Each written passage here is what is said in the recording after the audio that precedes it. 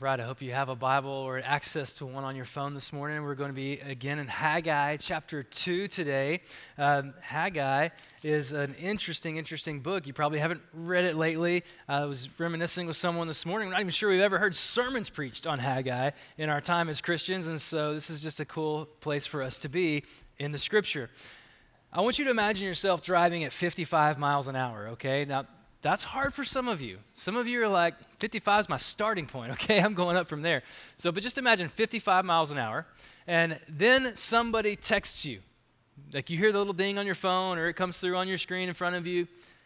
Did you know that the time it takes for you to look at that text message and read it has the same effect as if you drove the length of a football field with your eyes closed? Crazy, right? It's like a little bit scary.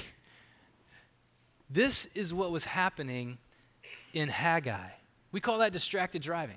And you know, distracted driving has disastrous consequences. Well, this is the story of Haggai. That the people who had been removed from the promised land, God used the Babylonians, by the way, to conquer his people and ransack Jerusalem and beyond and pull the people out of the promised land and take them to Babylon. Then, ultimately God would bring them back from this time of discipline. It was called exile, but God brought them back in his mercy and his grace. He brought them back to the promised land, and he gave them the task of rebuilding the temple. This is where Haggai sort of starts. This task of rebuilding the temple, because what had happened is they came back and they were all excited. They loved that God had brought them back, and they built the foundation of the temple really quickly. But then let's just say that they got distracted at the speed of life. Like life just happened, okay? They got the temple foundation laid, and then it was like business needed to be attended to, families needed to be attended to, homes needed to be attended to, and they just got distracted. Before they knew it, not just the length of a football field had gone by, but 16 full years had gone by where they were completely distracted from the work of God. The foundation that they had built originally was already decaying. It wasn't good. It was as if they were saying to God, we don't care if you're homeless among us. We're not going to do anything about it. Enter Haggai. Haggai, the prophet, with a warning from God about the disastrous consequences of what we'll call distracted living or disordered priorities, to which the people responded uniquely. This is why Haggai is such a cool book. It's one of the only times in the Old Testament that we see the people of God responding in repentance. When God speaks to them with a warning, they respond in repentance. This is a great story of encouragement. But then we find in chapter 2 where their encouragement is sort of waning. Their newfound, determination to obey God isn't leading to what they thought would happen. Things aren't happening as quickly as they thought. They're in fact getting a little bit discouraged, maybe even a little disappointed. And this is the big idea that we're going to talk about today in chapter 2. For the first 9 verses of chapter 2, this question of what do you do when you have repented of disordered priorities and you've really done what you thought was right, to put your priorities in the right place, but then life continues to happen. And maybe things spiritually aren't taking root as quickly as you wanted, or maybe you're still facing some discouragement. Maybe there's some external forces that are still kind of against you, and you're disappointed with how things are going. What do you do at that point? Well, today we're going to see how God speaks into this moment to encourage his people in the middle of this problem with 2 huge promises. So I want to start by reading the first 3 verses and start with the problem that the people were facing in the present time in Haggai chapter 2. So you've got the backstory now. Let's see how God responds. He says, on the 21st day of the 7th month, the word of the Lord came through the prophet Haggai. Speak to Zerubbabel, son of Shealtiel, governor of Judah, to the high priest Joshua, son of Jehozadak, and to the remnant of the people. And here's what God says through Haggai. Who is left among you who saw this house, the temple, in its former glory? How does it look to you now? Doesn't it seem to you like nothing by comparison? And I just want to pause there. This moment where God is speaking into these people's lives, and they're experiencing discouragement and disappointment as they look at the temple foundation, which really not much had happened yet. The work had started a little, but they really weren't able to get it done. And even what they had been able to get done, when compared to what had happened in the past, it looked like nothing. Like they felt like failures. They felt small. They felt insignificant. They felt like they just really weren't doing enough, okay? And so how does God speak into this? Well, before we get into that part where he says, hey, doesn't this look like nothing to you now? Let's talk about verse 1 and the timing of this message. I don't know if you've noticed as we've studied Haggai the last couple weeks, but Haggai's pretty diligent through this short book to be detailed about the timing of his messages. Now, the first chapter occurred on the first day of the 6th month, which was, if you study this, the end of harvest season. But you might remember from chapter 1 that the harvest wasn't anything to write home about that year. Because they had disobeyed God, because their priorities were out of whack, it actually says in chapter 1, God speaks to them and says, I ruined your crops. Right? I mean, this harvest season was really nothing to write home about, and so it was the perfect moment for God to speak into their lives so that they would see with clarity how their disordered priorities were practically impacting their lives. And that moved them to repentance. And they started the work, the end of chapter 1 tells us, at the end of that month. Chapter 2 says in verse 1 that it occurs at the end of the 7th month. So almost 2 months has gone by. And the people were discouraged, right? I mean, they're looking at this foundation when not much has happened. And it says that it was the 21st day of the 7th month. Now, this is intentional, and there's a few reasons why. Let me just start by talking about what was happening during the 7th month in Jewish life. It was called the Feast of Tabernacles.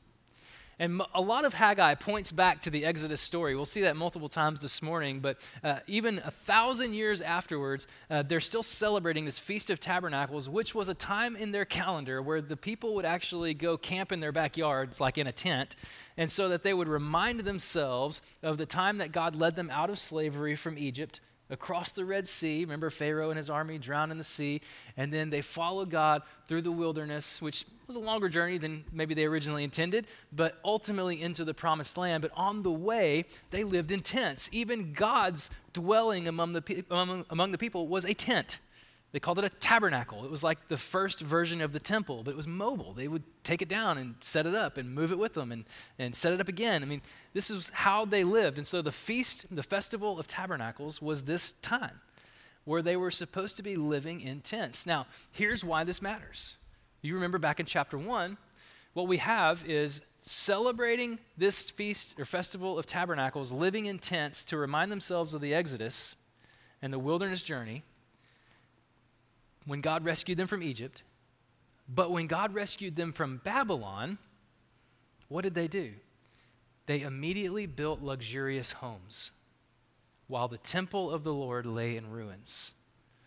And so this was not just a moment of clarity, it was like a moment of conviction, where what they literally were experiencing in their midst during this festival was symbolic of what God was trying to teach them in their hearts. That why would they leave God's temple in ruins yet build for themselves houses when they serve a God who leads them out of slavery and into a life following provision, promise? This is where the people were.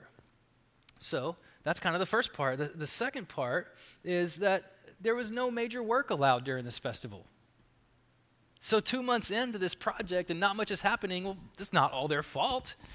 Because God had said, hey, during this festival, it's like a Sabbath of sorts. You're not supposed to work during this time, and so they didn't. But that didn't really help their cause. In fact, it kind of amplified their discouragement because they wanted to be obeying. It's just like things weren't really working out. The timing was sort of off. And so the timing was off there. They couldn't really get much done. But then the next part about this was that it was sort of a national holiday. Not like we have President's Day or something like that, but it was just a time of remembrance for the nation of Israel. They would have been remembering how 400 years or so before this moment, at this very time of the year on the calendar, Solomon had built this amazing temple, like a wonder of the world type temple, and it had been opened and dedicated and commissioned to the Lord at this time of year. And so it was sort of like this annual remembrance for hundreds of years, generation after generation. Oh, remember Solomon's temple. And even to the point where he says, some of you saw this house in its former glory. In verse 2, referring back to the time of Solomon's temple. Because not too long before the time of the Babylonian exile, Solomon's temple still was there.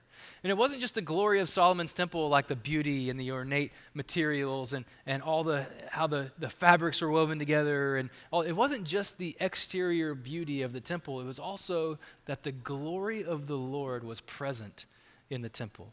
That there was a manifest presence of God in Solomon's temple. God filled the temple, the Bible says, with his glory like a cloud. That it was like thick in the room. God lit the sacrificial altar in Solomon's temple with fire from heaven. Can you imagine? Maybe some of you have had an experience like that with God in the past where he just was so real to you. But that hasn't happened in a long time. Maybe you remember like when you were a kid and you were closer to God than maybe you feel now as an adult. Maybe you remember a time when you were part of church and sort of like everything about church was also like it met your preferences and you liked coming because your preferences were commonplace, and now everything's just different. Like it's not the way it used to be. And we call those the glory days, right? Anybody ever heard that phrase, the glory days? Back when things were easier, back when things were simpler, back when things maybe even in your mind were just better than they are now. Maybe it was when there was more people in the room. Maybe it was when I don't know what it was. The music was different, or maybe it was when you just felt closer to God. The glory days. And we long for the glory days. You know, how do we get back there is the question we're often asking. So if you've longed for that, if you felt that, then you know just a glimpse of what the people were feeling in the book of Haggai. They were just discouraged. They were just a little discontent. They were kind of disappointed at how things were working out. They were trying to do the right thing, but it just wasn't happening like they thought it was going to happen. So, chapter 1 is a call to repentance, which they did. Chapter 2 is a call to renewed hope. And this is how God speaks into their situation. I love what God says to the people through the prophet Zechariah, which if you just flip in your Bible over one book, you find Zechariah. He was a contemporary of Haggai. They kind of spoke into the same situation at the same time. This is what God says through Zechariah in chapter 4, verse 10. There's a familiar name here. He says, Zerubbabel's hands have laid the foundation of this house, and his hands will complete it. Do not despise the day of small beginnings. Do not despise the day of small beginnings. And you can picture them standing there at this temple foundation that's decaying, wanting to do the right thing, but just feeling like nothing was working out. And even if they had a memory or a tradition passed down to them about the glory of Solomon's temple, now they're looking at this and going, well, man, we're just not measuring up. I mean, what I'm doing must not be good enough. It certainly doesn't match what used to be. And they're feeling like failures. They are feeling small and insignificant. But the truth of this problem is that God meets them where they are, not where they thought they should be. Wow, can you think about this in your own life? When you feel like spiritually distant from God, when you're coming from a place of maybe a prodigal season in your life, we've walked away from God, but you're coming back, there's a sense of guilt and shame that makes you think you should be farther along. But the truth is God meets you where you are, not where you think you should be.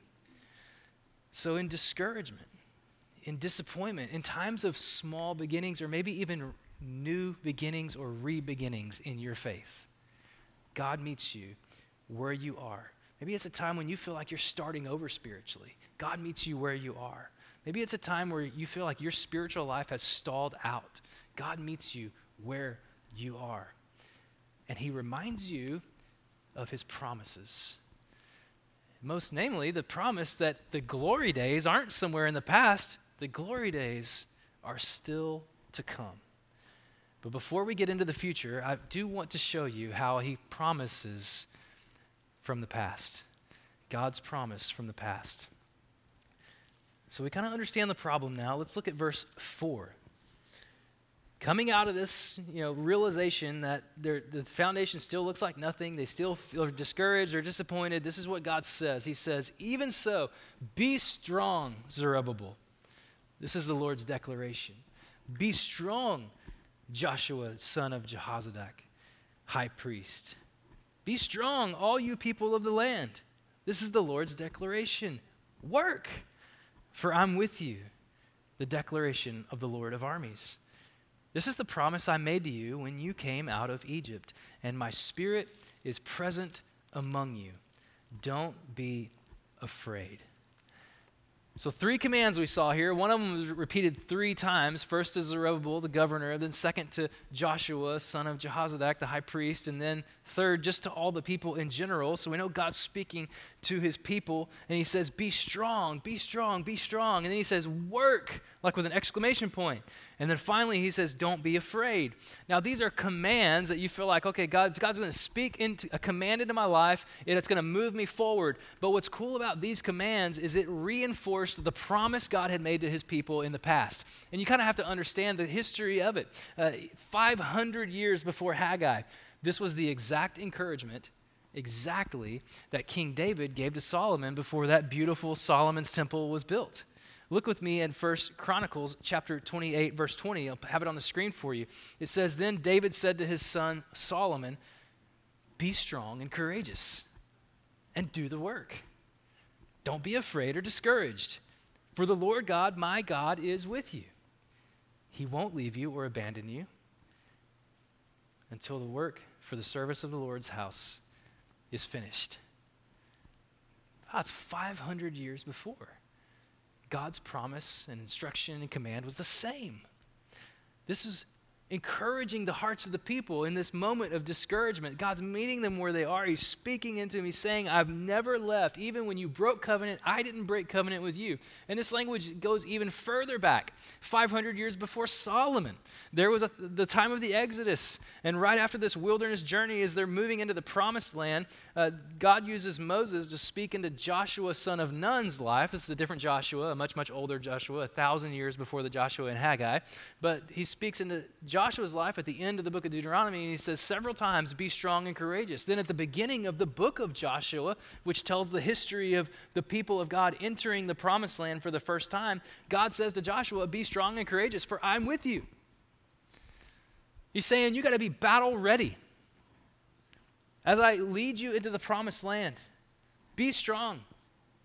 Be ready to do whatever, because I am with you. And so when you face discouragement, which you will, when you face disappointment, which you will face discouragement and disappointment, when God is the priority of your life, when you do, the sustaining promise of God has always been his presence.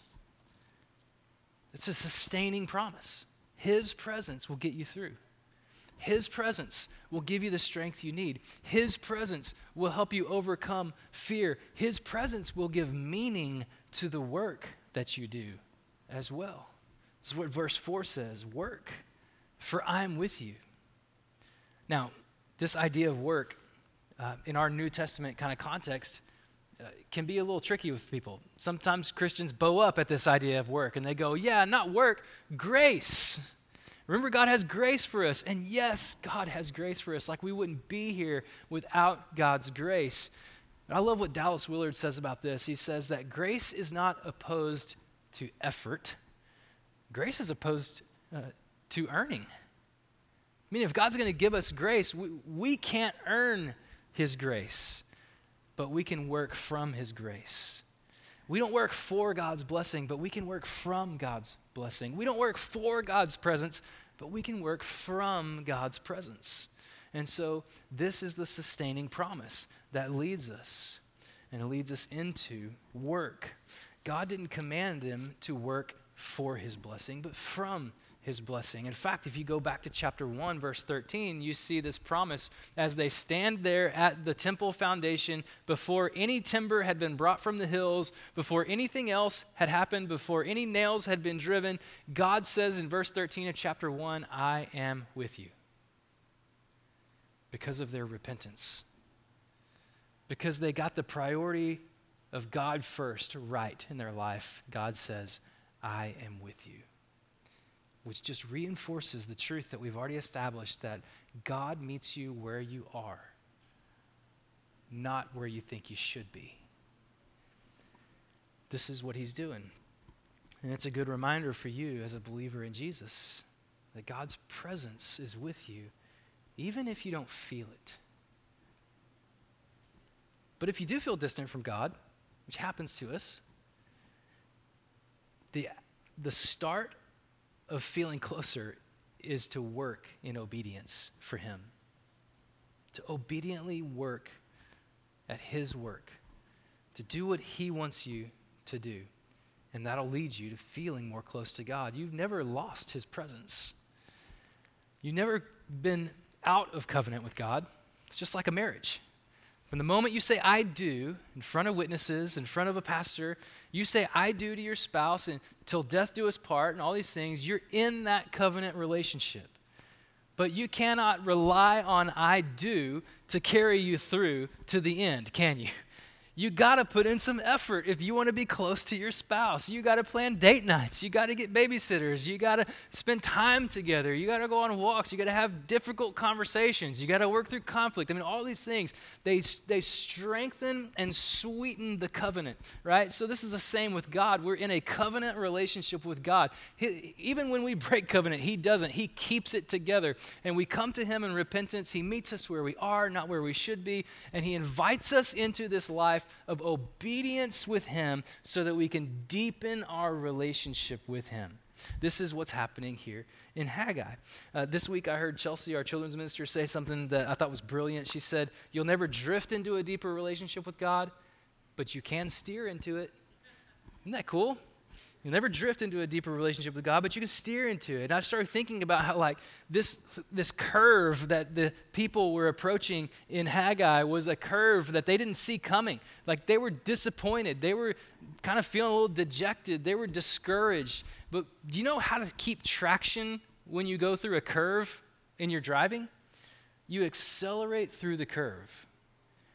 But a lot of Christians face unexpected situations and circumstances, things that discourage them, things that maybe disappoint them. They don't feel like they're where they should be. And then in their minds, they go, I'm just going to stop. I'm not willing to see what's on the other side of that. I'm just going to stop. I'm just going to back away. I'm just going to distance myself from God. But I think in reality, what we see is that obedience to God is the accelerator that pushes us through the curve of discouragement and discontent and disappointment to where God wants us to be. Just keep being obedient, and you'll deepen your relationship with God. This is the call. So is God just a taskmaster who wants us to try harder?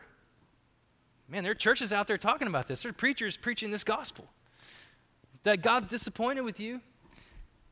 Just try harder. Do you know why you don't feel close to God? It's because you're not doing enough quiet times. It's because you're not praying enough. Because you're not doing this, you're not doing that, you're not doing this. Just try harder. Does that ever lead to fulfillment?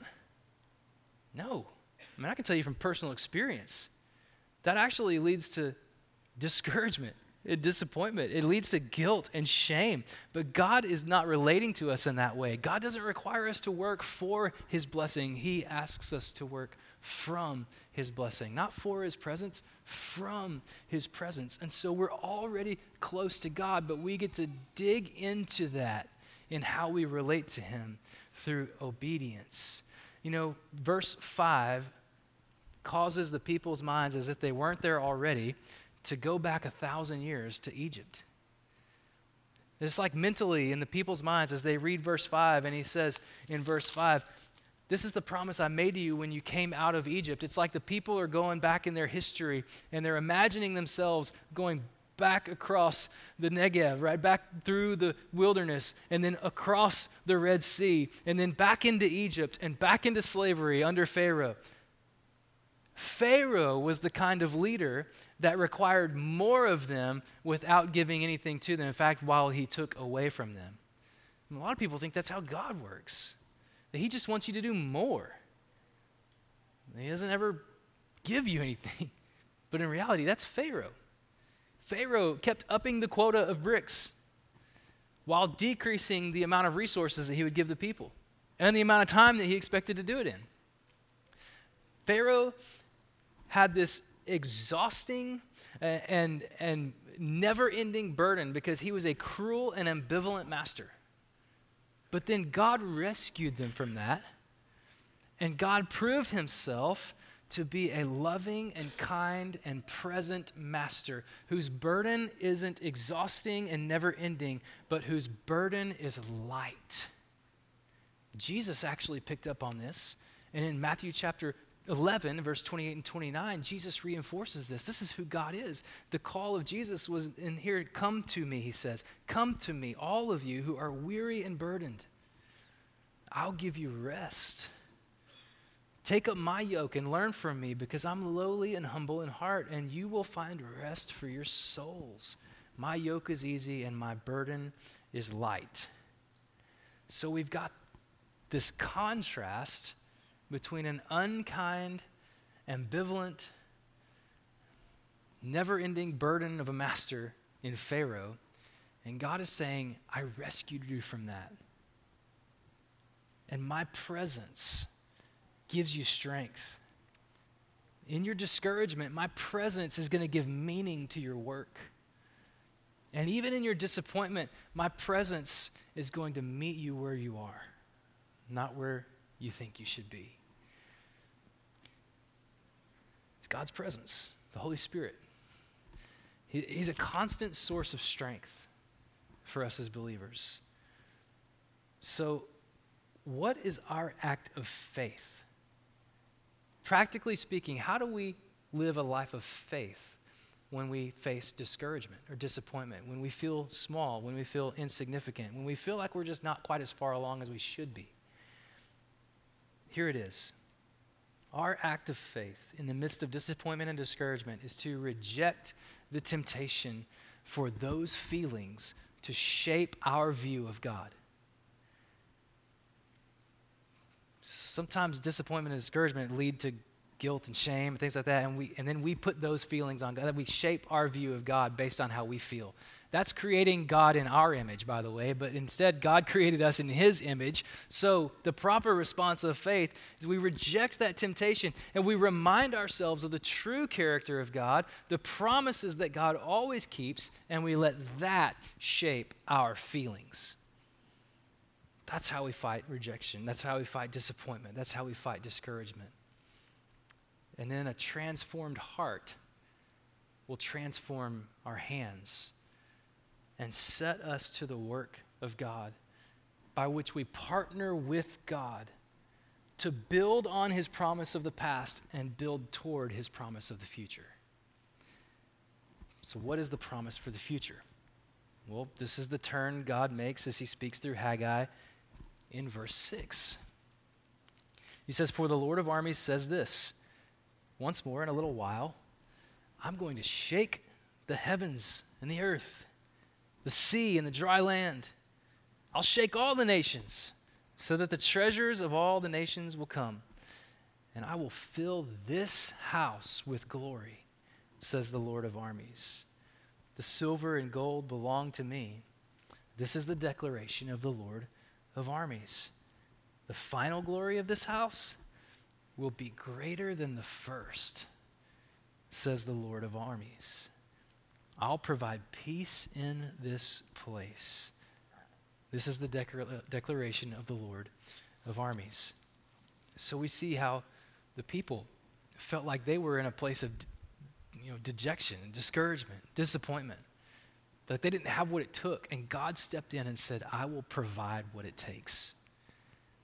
But this is where we get to the meat of prophecy also. And I want you to just remind you what we said last week, that a prophet isn't a fortune teller. A prophet is a truth teller. A prophet is someone who relays the word of God directly to the people, okay? This is the Old Testament role of the prophet. And he's speaking the words of God, which, by the way, by my count, is 9 times in 9 verses. This is reinforced right here in chapter 2, that Haggai is speaking the words of God. If that's what's happening, then he is revealing eternal truths about God. And if a prophet reveals eternal truths about God, that means they're true not just for then, but they're true for now, and they're true for the future, and they're true from before then. Okay? So you can think of prophecy and reading prophecy kind of like looking at a mountain range. I don't know if you've ever been in like Kansas where it's super flat, and then you've driven west toward Colorado, and once you get it through the eastern part of Colorado, you can start to see the Rocky Mountains out in front of you. You ever had that experience? Or some other experience like it. It looks two-dimensional. Like when you see off in the distance the Rocky Mountains, you just see all these peaks lined up next to each other, but you know it's not two-dimensional, right? You know that if once you get to that first peak and you traverse that first peak, there's going to be a valley behind it, and you're still going west, and then you're going to hit another mountain. You're going to go over that mountain. There's going to be another valley, and then you're going to go over that mountain. There's going to be another valley, etc. And so all of a sudden you understand that it's not two-dimensional, but there is depth. And this is the way we read prophecy in the Old Testament, that there's depth of meaning. The first meaning is probably the one you come to first, which is the immediate fulfillment of prophecy. Well, in this story, God is fulfilling his promise to shake the nations, to empty the coffers of the nations so that his temple could be built. It's an incredible story. If you flip back in your Old Testament to the book of Ezra, Ezra tells this story. In fact, in Ezra chapter 6, King Darius of Persia, who's the same king that chapter 1, verse 1 of Haggai refers to, signs a decree. He had already sent the people back to the promised land to rebuild the temple, and then he goes one step further and signs a decree and says that the royal revenue from taxes will actually be applied to meet the daily financial needs for the people to rebuild the temple and to worship there. He's even going to provide the sacrifices and the financial means that are necessary for the sacrifices that the temple will host. Man, this is incredible news. This immediate fulfillment of this prophecy. And you know this has to be God, because I don't hear of any other governments dipping into tax dollars to help out God's people, right? So this is God at work, immediately fulfilling his promise. But then you go over that mountain and you find another mountain of meaning, another peak of meaning. This is what I want to call a Christological fulfillment. Now, that's a big word, but I want you to know it, because it essentially just means it's something that points to Jesus Christ. Christological, right? Something that points to Jesus Christ. And every Old Testament prophecy has a Christological application, something that points to Jesus. Now, if you go into your New Testament, in Matthew chapter 12, verse 6, Jesus says, something greater than the temple is here. Wow. Haggai chapter 2, verse 7 says, I will fill this house with glory. And so the moment Jesus walked into the temple for the first time, God fulfilled that prophecy. It points to Jesus, something greater than Jesus is the greater temple, right? Jesus is where the ultimate sacrifice for sin would be made. And through him, people would find access to God.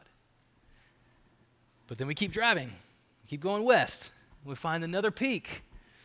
Another peak of meaning is found even later in the New Testament as Jesus forms the church, right? Jesus ascends to heaven. He's already given authority to Peter to sort of be the first stone in this building of his church, the leader of this movement. And in 1 Peter chapter 2, verse 5, Peter calls the people of the church living stones. He says a spiritual house being built to be a holy priesthood, to offer spiritual sacrifices acceptable to God through Jesus Christ. So now the temple is not a building. The temple is now Jesus, the greater temple, now being lived out through the church of Jesus. And so you see this prophecy being fulfilled layer upon layer, but it doesn't stop there. It goes even farther, as verse 9 suggests. Verse 9 says, the final glory of this house will be even greater than the first. So not even Solomon's temple in all of its glory with the manifest presence of God will compare to the final glory that God will bring to this temple. And he's pointing to the end of time. somewhere even in the future of our lives, maybe today, when God judges all things, restores all things, and redeems all things, and he creates the new heaven and the new earth, this incredible experience where we learn to live with God and we experience him as God originally intended. The final glory of this house will be greater than the first. Well, let's look at Revelation chapter 21. I want you to see this. This is the second to last chapter of your Bible. The vision that God gives John, the apostle of Jesus, about what the future will hold when the final restoration of all things happens. John says in Revelation 21, I did not see a temple in it, because the Lord God, the Almighty, and the Lamb, or Jesus, are its temple. The city does not need the sun or the moon to shine on it, because the glory of God illuminates it. Remember, he's going to fill it with his glory. And its lamp is the Lamb. The nations will walk by its light, and the kings of the earth will bring their glory into it. Sound familiar? Its gates will never close by day, because it will never be night there. They will bring the glory and honor of the nations into it. Nothing unclean will ever enter it, nor anyone who does what is detestable or false, but only those written in the Lamb's book of life. What a picture. A final mountain peak. A final horizon. When the temple is no longer needed to be a physical thing because God fulfills its purpose in his own being. His glory is revealed in its fullness at that day, and we experience it with him. In fact, the penultimate promise from Haggai chapter 2, verses 1 through 9, is in the last part of verse 9. And this is where I'll close, but he says in the end of verse 9, I will provide peace in this place. This is a summary promise for these 9 verses. And the word peace here in the Hebrew may be familiar to you. It's the word shalom. Maybe you've heard someone say that to somebody else. Shalom. It goes beyond peace as the absence of war, although the people needed that. Remember, they'd come back into the promised land, and while they were in exile in Babylon, other people came into their land, and then when they came back from Babylon, all of a sudden those people were like, well, we're here now, finders keepers, right? So we don't really think you should be here. And then some conflict ensued. So peace, shalom, goes beyond the avoidance of that conflict, and it goes into something much, much deeper. Instead, shalom describes complete wellness. It describes human flourishing, the way inside and out that God designed us to experience life with him here on earth. It was the kind of peace that Adam and Eve had with God. It was the kind of peace before sin came into the world. It's the kind of peace that we will experience when God restores and redeems all things. This is the promise of shalom, where we don't need a temple structure to know God's peace, because all of this promise of peace is fulfilled in the climax of history in the person of Jesus Christ. Jesus is referred to in the book of Ephesians chapter 2, verse 14 as our peace. It says Christ, who is our peace. This peace available because of God's grace, fulfilled in Jesus, is what leads us to the presence of God. You remember when Jesus gave his last breath on the cross? What happened at the temple? This very temple that they were building? The curtain that separated the Holy of Holies, where God's presence resided, from the regular people, that curtain was ripped into from top to bottom, because God did it. God providing peace. God giving access to himself through Jesus. So we know his promise of the past. We've been invited into participating with him into his promise for the future. This new heaven and new earth, this beautiful existence with God for eternity that's full of adventure and fun and joy and fulfillment. And it all hinges on Jesus. So, are you discontent? Are you discouraged? Do you feel like your spiritual life just isn't gaining traction? Do you not have assurance of eternity with God? The answer is Jesus. This is what Colossians chapter 1 says about Jesus. It says, God was pleased to have all his fullness dwell in him, and through him to reconcile everything to himself, whether things on earth or things in heaven, by making peace through his blood shed on the cross. It's Jesus. And that's where I want us to end today. And we'll pick up in verse 10 next week. But I want to invite us into a moment of response. Haley and the worship team are going to come, and I just want to set this up because our study of Haggai has been really impactful. In fact, if you go back even further in our study of Haggai, we've studied the book of Colossians for 20 weeks.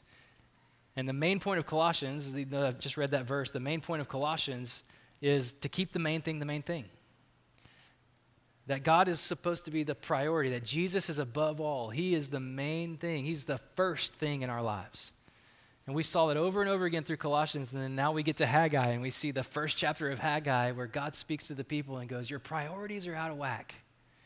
And you got to get that right because it's impacting your life.